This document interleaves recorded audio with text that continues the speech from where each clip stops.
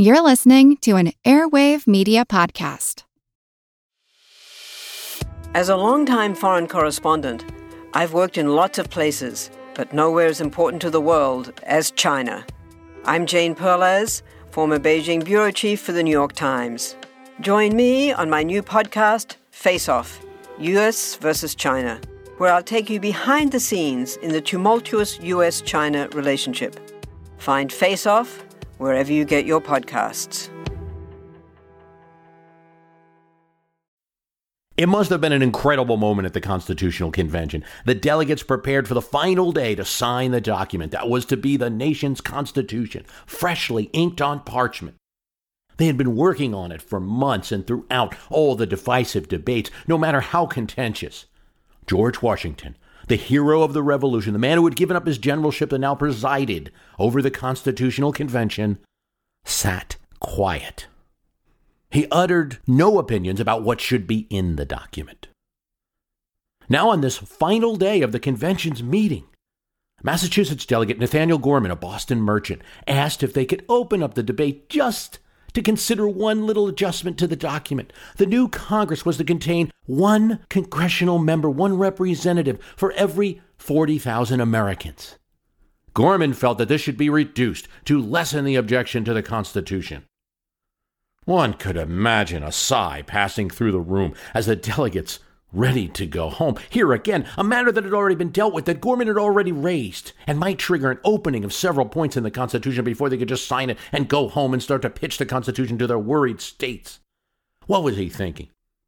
But then at this moment, to everyone's surprise, George Washington himself, who had sat silent for months, rose to speak.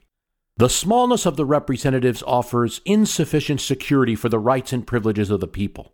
He would like to add his support to Gorman's motion. Breaking months of silence, Washington's request was dealt with immediately. No one dared object. Though the matter had been settled at 40,000, the Constitution was now smudged and 30,000 inserted. One representative for every 30,000 people. Washington may have had any number of motives for doing what he did. Some scholars suggest he needed to get something on the record so it could not be said that he, Washington, had nothing to do with the Constitution. Others think it was an attempt to release some of the bad feelings that had occurred with all the debates, several delegates walking out of the room, George Mason and Luther Martin, who felt that the Congress didn't really represent people enough. Maybe he could chill some of that anger. It's also possible that the hero of the revolution and the country's best political actor wanted to be the last word. Or it could be a combination of all three of those things. Still, that Washington would choose this, and only this issue, representation, to speak on, reveals how important representation in Congress was to the founding of the American government. The subject of representation is a large one, so said Richard Henry Lee. He wasn't kidding. It seems simple, but you start pulling layers and it gets more and more complicated. On one level, representation in a democracy seems easy. We need more of it, can't get enough of it. Government must represent people. No taxation without representation. We remember that. One of the early slogans of rebellious Americans against the Crown.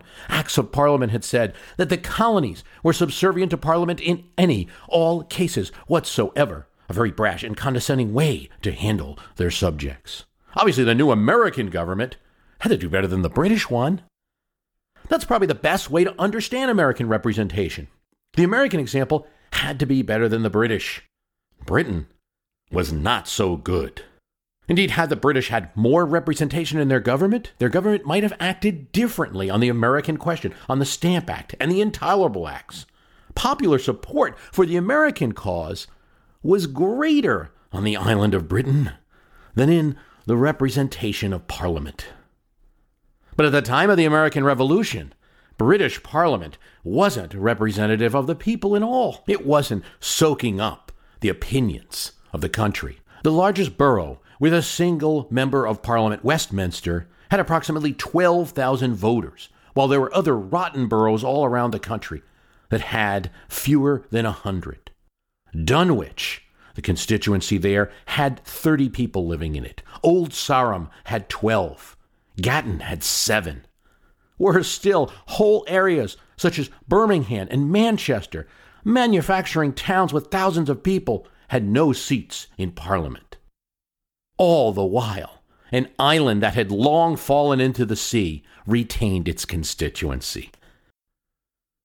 These rotten boroughs, as you can imagine, could often be corrupt. 81 voters in New Shoreham, who constituted a majority of the electorate, formed an organization that called itself the Christian Club and regularly sold the borough's vote to the highest bidder. It would take until 1831, when Andrew Jackson was president in America, to do any reform bill at all in England. And in that one, it was just a small correction. 60 of those small, rotten boroughs were eliminated. It was really after the American Civil War that the British Parliament was reformed. And then a second bill in 1884, which eliminated boroughs under 15,000 from having their own representation. Americans certainly then did better, faster than Englishmen in representation in their government. But representation? It didn't even matter so much in British philosophy. The Parliament was not created from scratch to make the people happy, like the American government. The Parliament was created to raise money for the king to provide enough appearance of consent so that subjects could be taxed. So this idea of representation didn't matter so much. One Speaker of the House of Commons, Onslow, said, "Every member of Parliament is equally a representative of the whole, within which, by our particular constitution, is included a representative not only of those who are electors, but all of the other subjects of the Crown of Great Britain, and in every part of the British Empire. Virtual representation, this concept is called. In other words, don't worry about me representing you in your area. We're all up here, your government representing you." If that was the case, then a British subject in Massachusetts Bay or Virginia was represented in Parliament just as much as he were living in London. Even though he didn't vote for his member, Blackstone, a British legal scholar writing in 1765, took the same view. Every member, he held, though chosen by one particular district, when elected and returned, serves for the whole realm. Easy for scholars to say, but not something Americans would like today. They want to vote, and they want their representative to represent a single area. But in the British view, this was different. MP and writer Edmund Burke said directly to his constituents' faces that he would do what was right and not what was good for them. When elected by the town of Bristol, he told a crowd there famously, "Parliament is a deliberative assembly of one nation, with one interest, that of the whole, where not local purposes, not local prejudices ought to guide, but the general good. You have chosen a member," himself, "but indeed, he is not a member of Bristol, he is a member of Parliament. So give Burke some credit." It's a pretty strong thing to say to people who just elected you. Fairly courageous. And the stance worked for a while for Edmund Burke. But after voting for free trade with Ireland and Catholic emancipation not popular in Bristol, his voters turned him out. Americans had to do better than the outdated concepts of British virtual representation and dead districts. And while they couldn't have an Athenian democracy with everyone voting, or a New England town-style meeting for the federal government's deliberation, many colonial leaders had these inspirations. They had read about Athens, and some of them lived in New England towns where that was the style of governance. And it was well known that they had to live up to these kind of examples. Representation was the cure. Here it is in our Declaration, clearly citing one of the faults of George III for imposing taxes on us without our consent. With these 8 words, Thomas Jefferson made tax protest an integral part of the Declaration of Independence. No taxation without representation. One of the key crimes of king and parliament. And prior to the Declaration, a part of many pamphlets and statements of the Stamp Act Congress. No taxation without representation. Americans took issue with English virtual representation ideas. In one pamphlet, Englishmen were described as perfect strangers to Americans, who could levy taxes on their citizens with no burden to their constituents and no risk that they would be voted out of office. And it even got worse. Richard Henry Lee noted that English property is exonerated from taxes because American property is taxed. There was a perverse incentive then for people who aren't represented to be taxed. One of the last things the Americans wanted, though, was a true solution to this. A seat or two in Parliament, or even several. Benjamin Franklin had thrown out this idea, the so-called Scottish solution. Add a few members for America to Parliament. Franklin would certainly want to be one of them. As the Scots had done, they had obtained it when they entered union with England in 1707. No, that wouldn't do for most Americans. Adding even 100 seats to a chamber of 558 members, dominated by mainland interests and rotten boroughs, would not do much. American independence of government was a real goal, and when it was earned, America had to show that it could do better. But how? John Adams suggested that the Congress should be an exact portrait in miniature of the people at large. A portrait in miniature. That seems easy enough, right? We can't have the whole United States meet in one place, can we? Madison, for instance, said that Congress should be the most exact transcript of society. You get the point of all this, but it presents a host of questions. How do you make this portrait in miniature or this transcript of society? If you've got 13 states, do you have 13 representatives? Or do you have 3 representatives from each state? Do you represent pockets of population like cities and towns? Do people of wealth who will pay more in taxes, will they get more representation? These are the various dimensions of representation. American states did some things differently right off the bat. They insisted that members live in the districts they represent. When new towns were formed, they quickly gave them representation, or they didn't tax them in many cases if they didn't have representation in the state legislature yet. New Jersey, Pennsylvania, New York, and South Carolina had specific constitutional requirements to change representation as population changed, a concept that followed smoothly into the United States federal Constitution. Delaware and Massachusetts had specific language in their constitution that legislation was a right of the people. It's the people's right temporarily placed in representatives.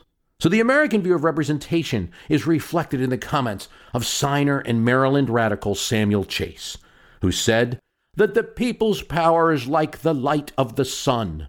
The powers of rulers and governors is like that of the moon, reflected, borrowed, limited. For many, the federal Constitution, while an attempt to rein in state governments, was a miracle of improvement, especially over the British system. Representation flew through the veins of the government. Every officer was a servant of the people, noted James Wilson. The government is trebly represented by the people, John Dickinson noted. Presidents elected, houses elected, Senate elected, least by the state legislatures, who they themselves are most often directly elected. All this representation. But this is where scale of representation can come into play, because they are right, and they could be considered wrong.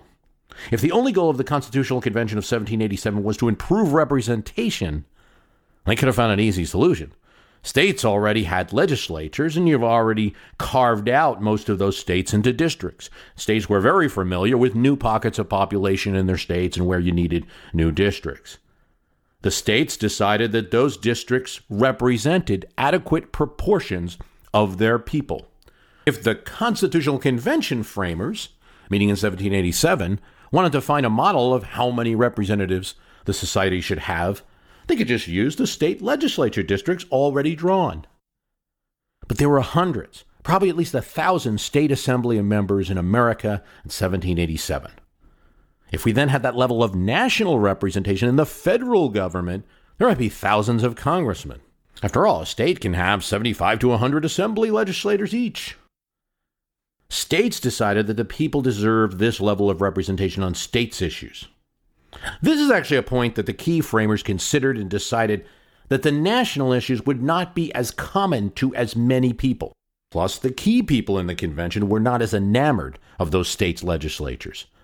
Many of them had come from experience in them. While they gave them certain functions in the federal government, like, at the time, appointing senators, ratifying constitutional amendments, They bypass state legislatures in other ways, creating new bodies like the Electoral College, the ratification conventions for the Constitution. They could have used state legislatures for these purposes and decided not to.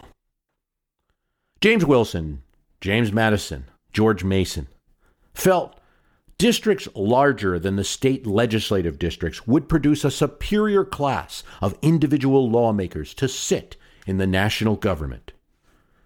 Gouverneur Morris complained that in state legislatures, the best people were lost. People had voted for men who would agree to vote for new towns, new counties, new memorials. They were constantly, Gouverneur Morris said, mistaking their private circles for a general society when voting. Some debates that we have today about Congress being representative were had back in these days. Federalist speakers at the Massachusetts Ratifying Convention had complained, "Why speak of Congress as this foreign entity that's trying to slave us? They will be the representatives of the people." This was under attack, though, from anti-federalists who used the argument of scale of representation. Yes, but, they argued, if only a half dozen congressmen are selected to represent a large state in a federal government, would persons be from the great body of the people? This House of Representatives will be made up of the wealthy. Whether or not that's the case is still a debate that goes on today. Another debate is the one that Edmund Burke and others forced the issue on. Should a congressperson in America do what's right, as a member of parliament was instructed to do back then? Or should they do what's popular? In the Federalist Paper number 10, James Madison strongly suggests that the representative form of government established by the Constitution would best be served by trustees, not delegates. A Republican form of government, he argued, has the capacity to refine and enlarge the public views by passing them through the medium of a chosen body of citizens whose wisdom may best discern the true interest of their country and whose patriotism and love of justice will be least likely to sacrifice it to temporary or partial considerations. That's Madison's view. But in my view, the Federalist Papers are nothing more than one interpretation of government. It's sometimes used as the only interpretation. But it was one, and at points, it was controversial back then. And controversial now. For today, for instance, we would view Madison's view very suspiciously. If I'm in a district where 55% of the people support spending on highways, I don't want my congressman telling me he knows better and voting against it because he doesn't want to spend too much money. If I'm for the ownership of guns, I don't want my congressman saying that he knows better because he has wisdom and voting for gun control. These are the type of large issues that couldn't be settled in one Federalist paper, one broadsheet. Are members of Congress trustees then? People with wisdom? Are they just ambassadors of the people? It was a question that emerged in Maryland when on a paper money bill, the Maryland Senate vetoed the Maryland Assembly. This was before the creation of the federal Constitution. And the Assembly, led by Declaration signers Samuel Chase and William Paca, asked the people of Maryland to send instructions to their senators. Not petitions, instructions. The people, Samuel Chase said, were, after all, the trustees to the power. The Senate and the Assembly, well, they just held commissions to use that power, and they had to yield to popular will if it was ever directly expressed. Literally, the Maryland Assembly went as far to say, when there's a division between the two branches, us and the Senate, the people break the tie. So let your representatives know your instructions. He knew full well that they would instruct the senators to go along with the Assembly because paper money bills were popular at the time. The Senate, confronted with instructions from all over Maryland now, answered the call. Another signer, Thomas Stone, signer of the Declaration, spoke for the Senate of Maryland. But he had to be careful and not to appear so aristocratic. Everyone who's a representative, senator, or assemblyman is only doing so with the consent of the governed. He acknowledged that. We'd be objects to be confined for insanity if we didn't listen to our subjects, he said. But then he warned that decisions by force of numbers alone would eliminate the consideration that the state of Maryland's Constitution gave to the Senate. The people can only express their will through periodic voting, and once they do, they must follow their laws. It's a question the Constitutional Convention grappled with. Should they just transmit the concerns of citizens in their district, perhaps take polls to see what position the congressman should have? Or should they exercise their own judgment? Well, nothing in the Constitution can answer the question. There are two mathematical factors that are clues to what the framers might have been thinking. The framers first set 2-year terms and secondly made districts that were larger than those state legislative districts we talked about. Want to learn how you can make smarter decisions with your money? Well, I've got the podcast for you. I'm Sean Piles, and I host NerdWallet's Smart Money Podcast. On our show, we help listeners like you make the most of your finances. I sit down with NerdWallet's team of nerds, personal finance experts in credit cards, banking, investing, and more. We answer your real-world money questions and break down the latest personal finance news. The nerds will give you the clarity you need by cutting through the clutter and misinformation in today's world of personal finance. We don't promote get-rich-quick schemes or hype unrealistic side hustles. Instead, we offer practical knowledge that you can apply in your everyday life. You'll learn about strategies to help you build your wealth, invest wisely, shop for financial products, and plan for major life events. And you'll walk away with the confidence you need to ensure that your money is always working as hard as you are. So turn to the nerds to answer your real-world money questions and get insights that can help you make the smartest financial decisions for your life. Listen to NerdWallet's Smart Money Podcast wherever you get your podcasts. This has two different effects. On one hand, by making these large congressional districts, they wanted people of stature, people who could have enough fame, importance, consideration, hopefully competence, to win in a large district of a state.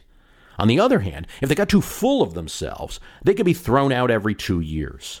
In a sense, they expected the House to bring the concerns of the people, to be more of the miniature of the people in portrait, and for the Senate, with statewide considerations in 6-year terms, to handle deliberation.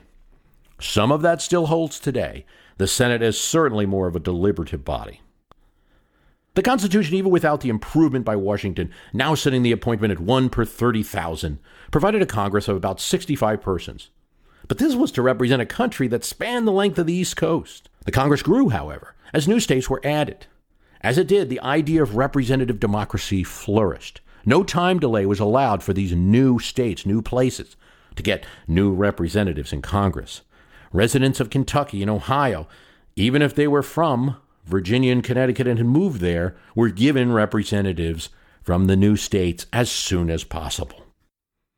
For Jefferson, the American creation of representative democracy rendered useless almost anything else written before on the structure of government. Americans in history tolerated fast growth of Congress. From 1793, Congress was 105 members. In 1876, it grew to nearly 400 members. At the turn of the century, this tolerance was giving way. A problem resulted. Members had no office space, no place to conduct meetings. New buildings were constructed, but they would soon be outgrown by a growing Congress. This is the functional dimension of representation we need to talk about. What does that mean, functional dimension? Well, sure, it's all well and good to have everyone have a representative, but the body has to meet and has to deliberate. Madison was not a fan of large Congresses, for instance. In all numerous assemblies, Madison said, passion is above reason. Had every Athenian citizen been a Socrates, every Athenian assembly would still have been a mob. So in 1911, a law was passed fixing the membership at 435 persons. Each state got at least one representative, and the rest is divided up according to population. Thus, a path was set, a different point in American history, one where representation started to collapse instead of flourish. On average today, every 700,000 Americans are represented by a single person. A U.S. House member can have anywhere from 480,000 constituents to 1 million constituents in their district. It's a fairly wide variance. Added to this mix is that the United States government already has a bicameral government with a Senate, which gives no consideration to representation by population, only representation by state, initially to help defend small states like Rhode Island, Connecticut, Delaware, and New Jersey. 2 senators have been granted to 37 additional states not part of the original convention, none of whom were part of that original debate about small and big and the compromise. Sometimes, the growth of the Senate through new states have been abused. The addition of Nevada, South Dakota, North Dakota were at different times intended to aid Republican voting majorities in the Senate.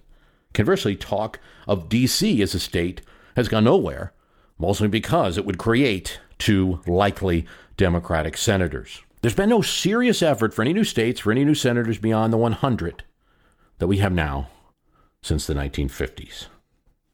Now we must say this, though a model of representation in one area, Americans got it sadly wrong. For a long time in American history, a class of citizens was included in apportionment, but not in representation. An arbitrary 3/5 rule counted 3/5 of the black population in apportionment, giving southern states more electoral votes and more House members than the people who were free to vote for them. This was the one manifestation of a representation of wealth, a representation of property that was brought up at the time of the convention. Southerners insisted on it as their price for joining and staying in the Union, and Northerners didn't put up much of a fight. A couple of delegates argued that it was wrong, but it was dropped, and the 3/5 rule was supported in the Constitutional Convention. Indeed, it was a compromise. Southerners wanted all of their slave population to count in apportionment. And while Britain improved its representation through the 19th century and no longer had any old sorums, while the federal U.S. government eliminated the rotten borough, not all state governments did. As of 1960, in the United States, the following still occurred, not very representative. In the Connecticut General Assembly, one House district had 191 people, another 81,000. Kind of a rotten borough there. In the New Hampshire General Court, their word for an assembly, one township had 3 people, and they had a representative in the lower house. This is the same representation given to a district with a population of 3,200. Utah had a small district with 165 people and a large district in Salt Lake City with 32,380. Vermont had one with 36 people, the largest with 35,000 people. Los Angeles County had 6 million people, 1 member in the California State Senate. In a rural county, 14,000 people were represented by a senator. That's 428 times more representation. This is another dimension of representation we already talked about, scale. How many people represent how many? And on this narrow point, the Supreme Court entered in with this seminal decision of Baker v. Carr. In Baker, the Supreme Court was asked to review the malapportionment of Tennessee state legislative districts under an apportionment statute that operated untouched for some 60 years.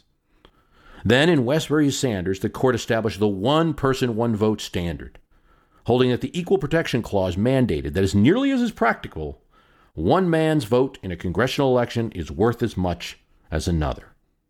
Chief Justice of the United States Earl Warren said, "People must be represented, not acres, not trees."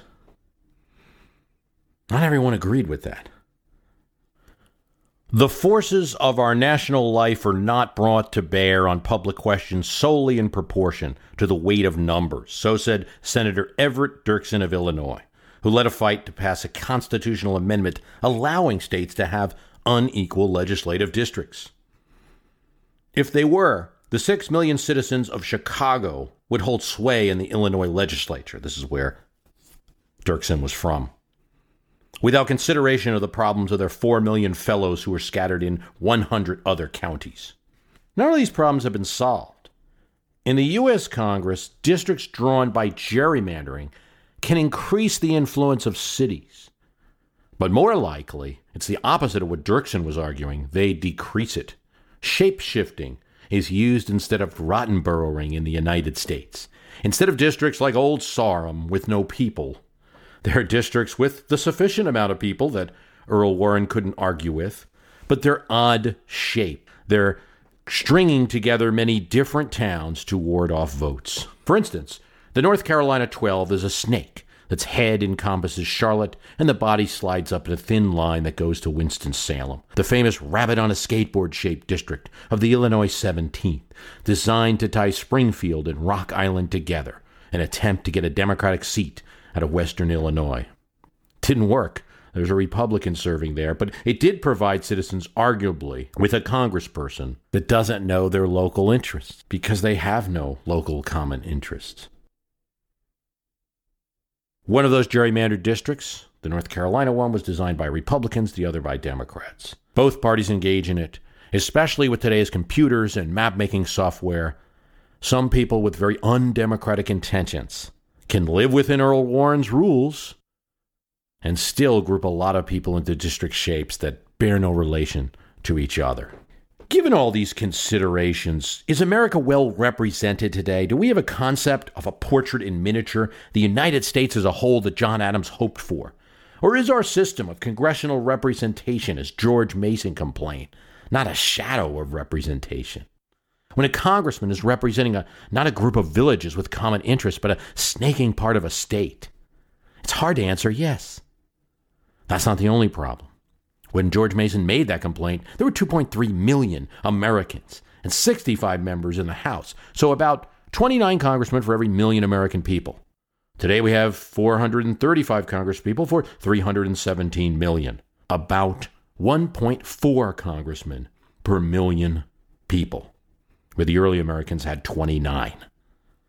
Even given that we were a little closer and we have fast-moving cars to go to that congressman's office, and now we can send email and faxes to them we couldn't do in those days, that is an appalling drop in the amount of representation we get.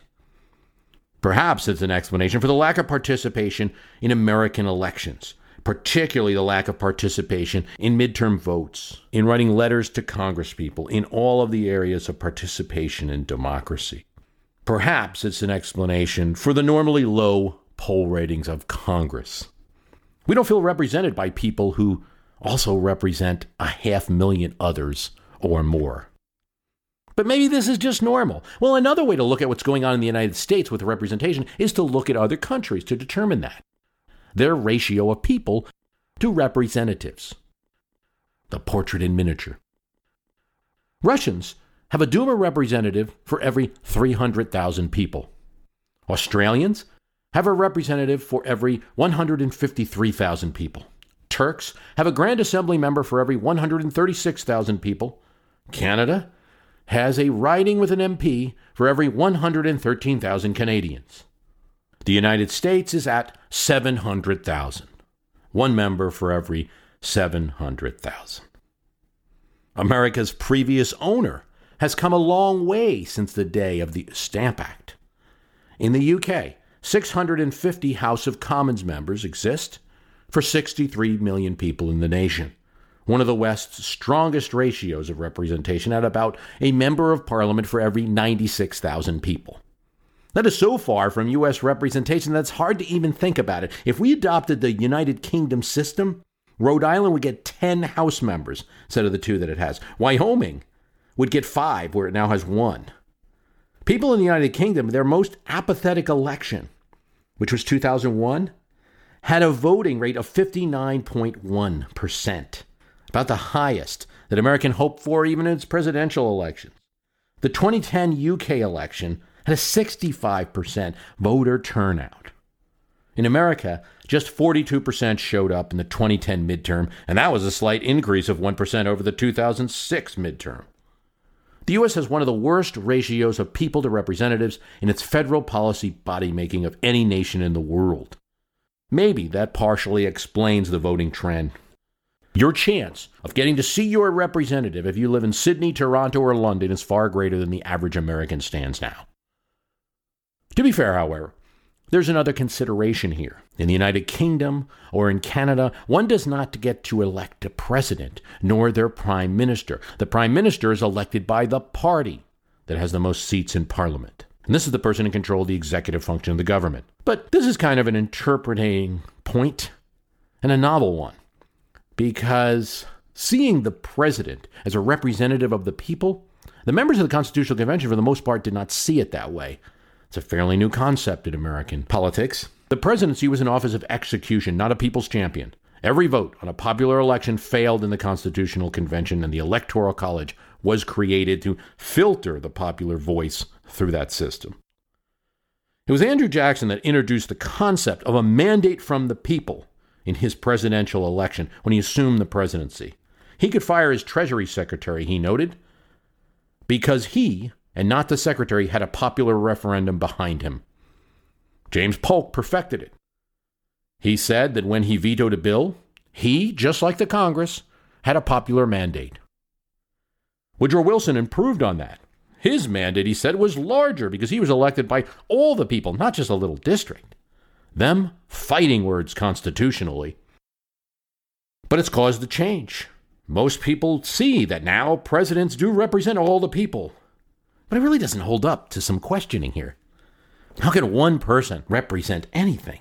At best, a president coming into office might represent the issues and concerns expressed by a majority of people during one election year when they got elected, and the election probably covered a lot of issues.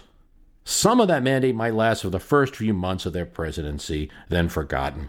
They cannot be considered a day-to-day representative of the people.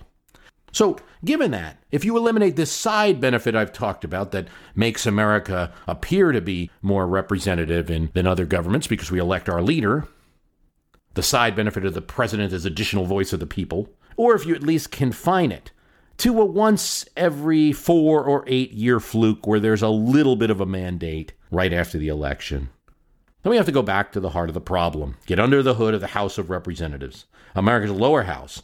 Framers wanted to be the voice of the people, not keeping up with population growth. I'll talk a bit about the enlargement of Congress. I think it may increase the connection that Americans feel to their government and bring us closer to the ideal of miniature in portrait that John Adams talked about. But what about the concerns that if we enlarged the Congress, that it would make Congress unwieldy, a mob?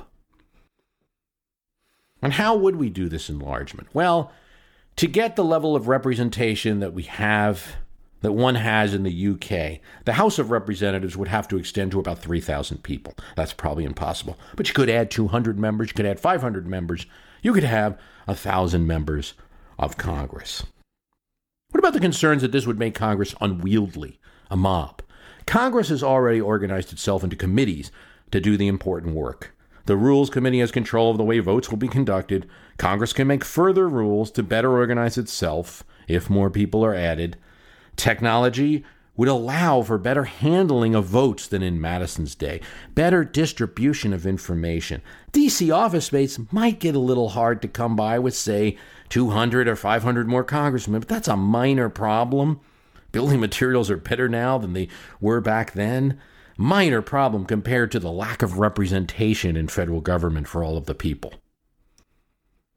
Other areas of federal government, especially the executive branch, has increased many times fold since 1911. But the percentage of representation is not. You could also say that Congress could stay in its districts and come to D.C. only for several meetings a year and vote through technology, so to stay in the field. What's more important, the national government in one place or constant in touchness with constituents? Indeed, embedded in the name Congress is usually a group that comes from somewhere and meets in a place for a time. The people in a Congress are supposed to retain their regional identity where they're from. The size of the House is even a larger problem than it was in 1911. At that time, the federal government received its revenue from taxes on import and taxes on whiskey and other fees. Now an income tax is assessed to all working citizens, or those collecting a government payment. Like it or not, the federal government handles a lot more of the Americans' average life than it did in Madison's day or in 1911, but yet we don't have the ratio of apportionment that even in 1787 was unacceptable to some. When important matters such as income taxes, Social Security, Homeland Security, FEMA, add to that school and student loans, things not dreamed of by Madison or the other framers, when they emanate from the national government that they created, people having more of a voice makes sense. And yet we've declined in representation. Every poll reveals Americans distrust their national politicians. It may be that one rep for every 500,000 to 750,000 people doesn't feel like a representative.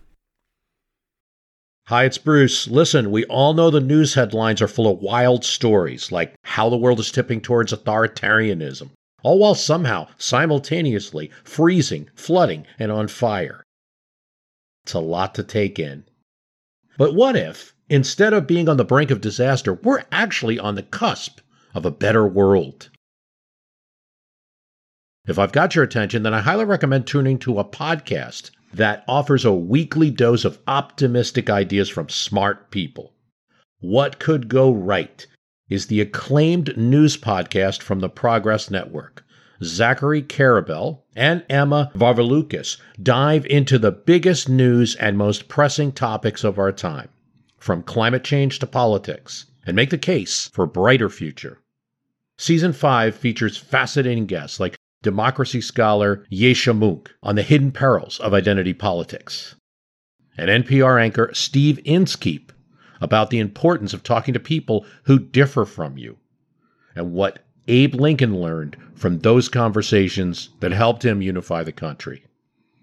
It's time to ditch the doom-scrolling polarization and start focusing on some of the things going right. So check out What Could Go Right wherever you listen to podcasts. Here's what political commentator Larry Sabato said about the idea of expanding the House of Representatives. House expansion would bridge the divide between representatives and constituents. Smaller districts could be more closely corresponded with community boundaries and media markets. This would provide representation for local concerns and revive long-forgotten traditions of door-to-door retail campaigning. Challengers would need far less money to make their stand, relying on foot power more than a green machine fueled by barrels of cash. With candidates making their cases individually to more voters, incumbency would matter somewhat less, and upsets would probably be more common. Diverse ethnic and racial minorities, beyond African Americans and Hispanics, would be able to win some representation. So says Larry Sabato. Well, it's hard to know what that magic number is, and we probably can't implement a 3,000-member Congress to get us where the United Kingdom and Canada are. We probably can't do that immediately anyway. We could improve the ratio. The number set in 1911 is arbitrary and could be improved. About 200 more congresspeople, perhaps over time, would get us to 2 representatives per million, at least, on average. What does 1 per 500,000 mean? Well, it's not perfect, but it improves. In some states, say New York or Connecticut, that might mean 10 or 20 tightly packed towns get a House member. In rural states, you'd still be talking about several counties, but less counties than before. Greatly enhances regional representation, reduces the shapes that gerrymanders could pull from. Right? I mean, you're still going to tie together towns of like voters unless we are able to change that system, and we'll talk about that in a bit. But at least you're cutting the size of the snake. And if you went to, say, 1,000 House members, you're cutting that snake even farther. There's only so far you're going to get tying towns together where the areas won't be as different anymore. So it enhances regional representation, reduces shape shifting. It might not solve every problem in America. Would increase the chance that you would see your congressperson, that level of representation. You might be seeing them at your child's birthday party. Let us address 2 points about the concept of representation that seems easy, but is actually pretty challenging. One is identity and the representation of identity. Depending on how we define ourselves, we may or may not be represented. Women, for instance, make up about half the U.S. population, far more of the voters, but despite the fact that a woman has been Speaker of the House, women are a fraction of Congress. So are women represented from a straight demographic point of view? From a women's advocacy point of view? The answer is no. The women in government in America have never represented women in the population at large. But identity is multidimensional. Let's take this example. A woman that identifies herself most strongly as a Republican and who chooses a male candidate who is a Republican over a female candidate running for office who is a Democrat, that is the woman's choice. That woman would feel more represented in this case because the male candidate she wanted won, even though the female candidate lost. She identifies herself most strongly as a Republican in this scenario. But that doesn't mean she's totally satisfied by the system. Overall, there is some lack of representation for the second dimension of her identity, or at least there could be, that of being a woman. Overall, she may feel like, I like my congressperson personally, but there aren't enough women in Congress in general, and they don't always address my issue. Identity representation is something that is hard for representational political systems to truly provide for. There's been a question throughout American history in representing various minority groups by race. It's a very difficult question where, for instance, 2 or 3 racial groups dominate an area in the same geographic location. Who gets to represent? Hispanics, for instance, routinely complain they get less representation for their population because many Hispanics live in neighborhoods where the black population is just slightly higher. A solution for that in various systems, including ours, has been the gerrymandered districts to provide representation to black and Hispanic voters, to create, in a sense, black and Hispanic congressional districts. It's an acknowledgement, without saying it, that geography is not the only determinant of representation. You just don't need representation, perhaps, as a resident of a geographic area. Say, I'm from Chicago, I need another representative of Chicago. You have other needs, like, I need there to be more women in Congress. I need there to be more Hispanics in Congress to represent me. We have other needs as a society. And it's a question for representation. Then if we open it up for race, if we open it up for gender, do we open it up for other things? Do we get back to the property question that was brought up in the Constitutional Convention? That is, should there have been another branch of Congress to represent property? Oh, it seems so elitist now, but rich people pay more taxes. They have a higher stake in the game. The government can move in and squelch their business. They have more to lose from that government. Shouldn't they have a body of government to represent their larger interests? Conversely, you could ask the question, should poor people who have less or no property, who need more from government, should they get more representation? Should there be a branch of government to represent children who cannot vote? Fixing identity representation is a difficult problem. Not an easy thing to fix, because it's hard to say who represents an African American libertarian. That's not going to generally happen from African American congressional district seats. Most often, not always, they'll go to members of the Democratic Party. It might happen, though, if you create more seats, you have smaller districts. All these ideas sound crazy, and I think it leads one to conclude that fixing those difficult problems is hard. The best system, the only thing that would work, is to increase representation in general, to increase the chances that more people, more types of people, more places score a representative. What could 1,100 members of Congress do for you? 1,000 in the House, 100 in the Senate? Very little if other things don't happen.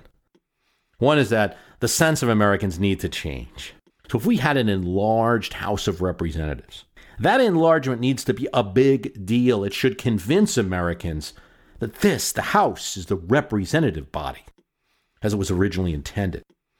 The Senate, which is not going to be representative unless that's changed. I mean, not right now going to argue that. It might be something that could be done in the future. But the Senate needs to be seen as quasi-representative. They're elected, but the contrast is 100 senators versus 435 House members. I personally don't think the contrast is enough to make the point. And the more you enlarge the House of Representatives, the more it is clear that the Senate is only quasi-representative, represents states, and it's a deliberative body. It's a substitute for a vote for property. It's a substitute for a vote for the rights of states that entered the Constitutional Convention and is still something that comes up today. It's a way of slowing down the popular will if it's going too fast. It's a deliberative body. It should be seen that way. It should have less moral force than the House of Representatives. And I think a contrast between 100 members and 1,000 members makes that clearer than just having 300 extra members. Enlarging Congress would also have to be matched by an increase in the federal budget to accommodate new representatives, offices, staff, the like.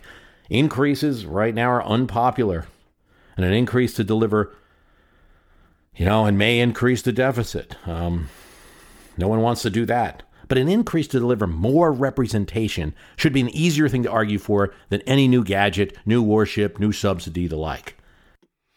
Enlarging Congress would have to be matched by a reduction in gerrymandering to be ultimately successful in creating more real representation. I think the enlargement alone would reduce gerrymandering, but I also know that politicians in state legislatures are quite clever and almost always gerrymander. There's a solution. California and Iowa have had success with their programs, using commissions to decide where districts will go. instead of having the politicized state legislature do it. Richard Henry Lee said that representation is a large issue, and boy was he right. It's not one that's easy to discuss. Would 1,100 members of Congress fix the issue of representation? Not entirely, I say, but it could get us closer to George Washington's key concern at the convention, in adding more representation in the most representative body, the one that the framers of the convention wanted to be closest to the people and the most frequently elected, who can pick up changes in popular opinion the most. By enlarging that, we'd increase the mandate, the moral force that the House has. We'd restore, I believe, some of the authority it has versus the president. We'd increase the variety of voices. We'd help out stranded voters. We may reduce gerrymandering. We may help out third parties.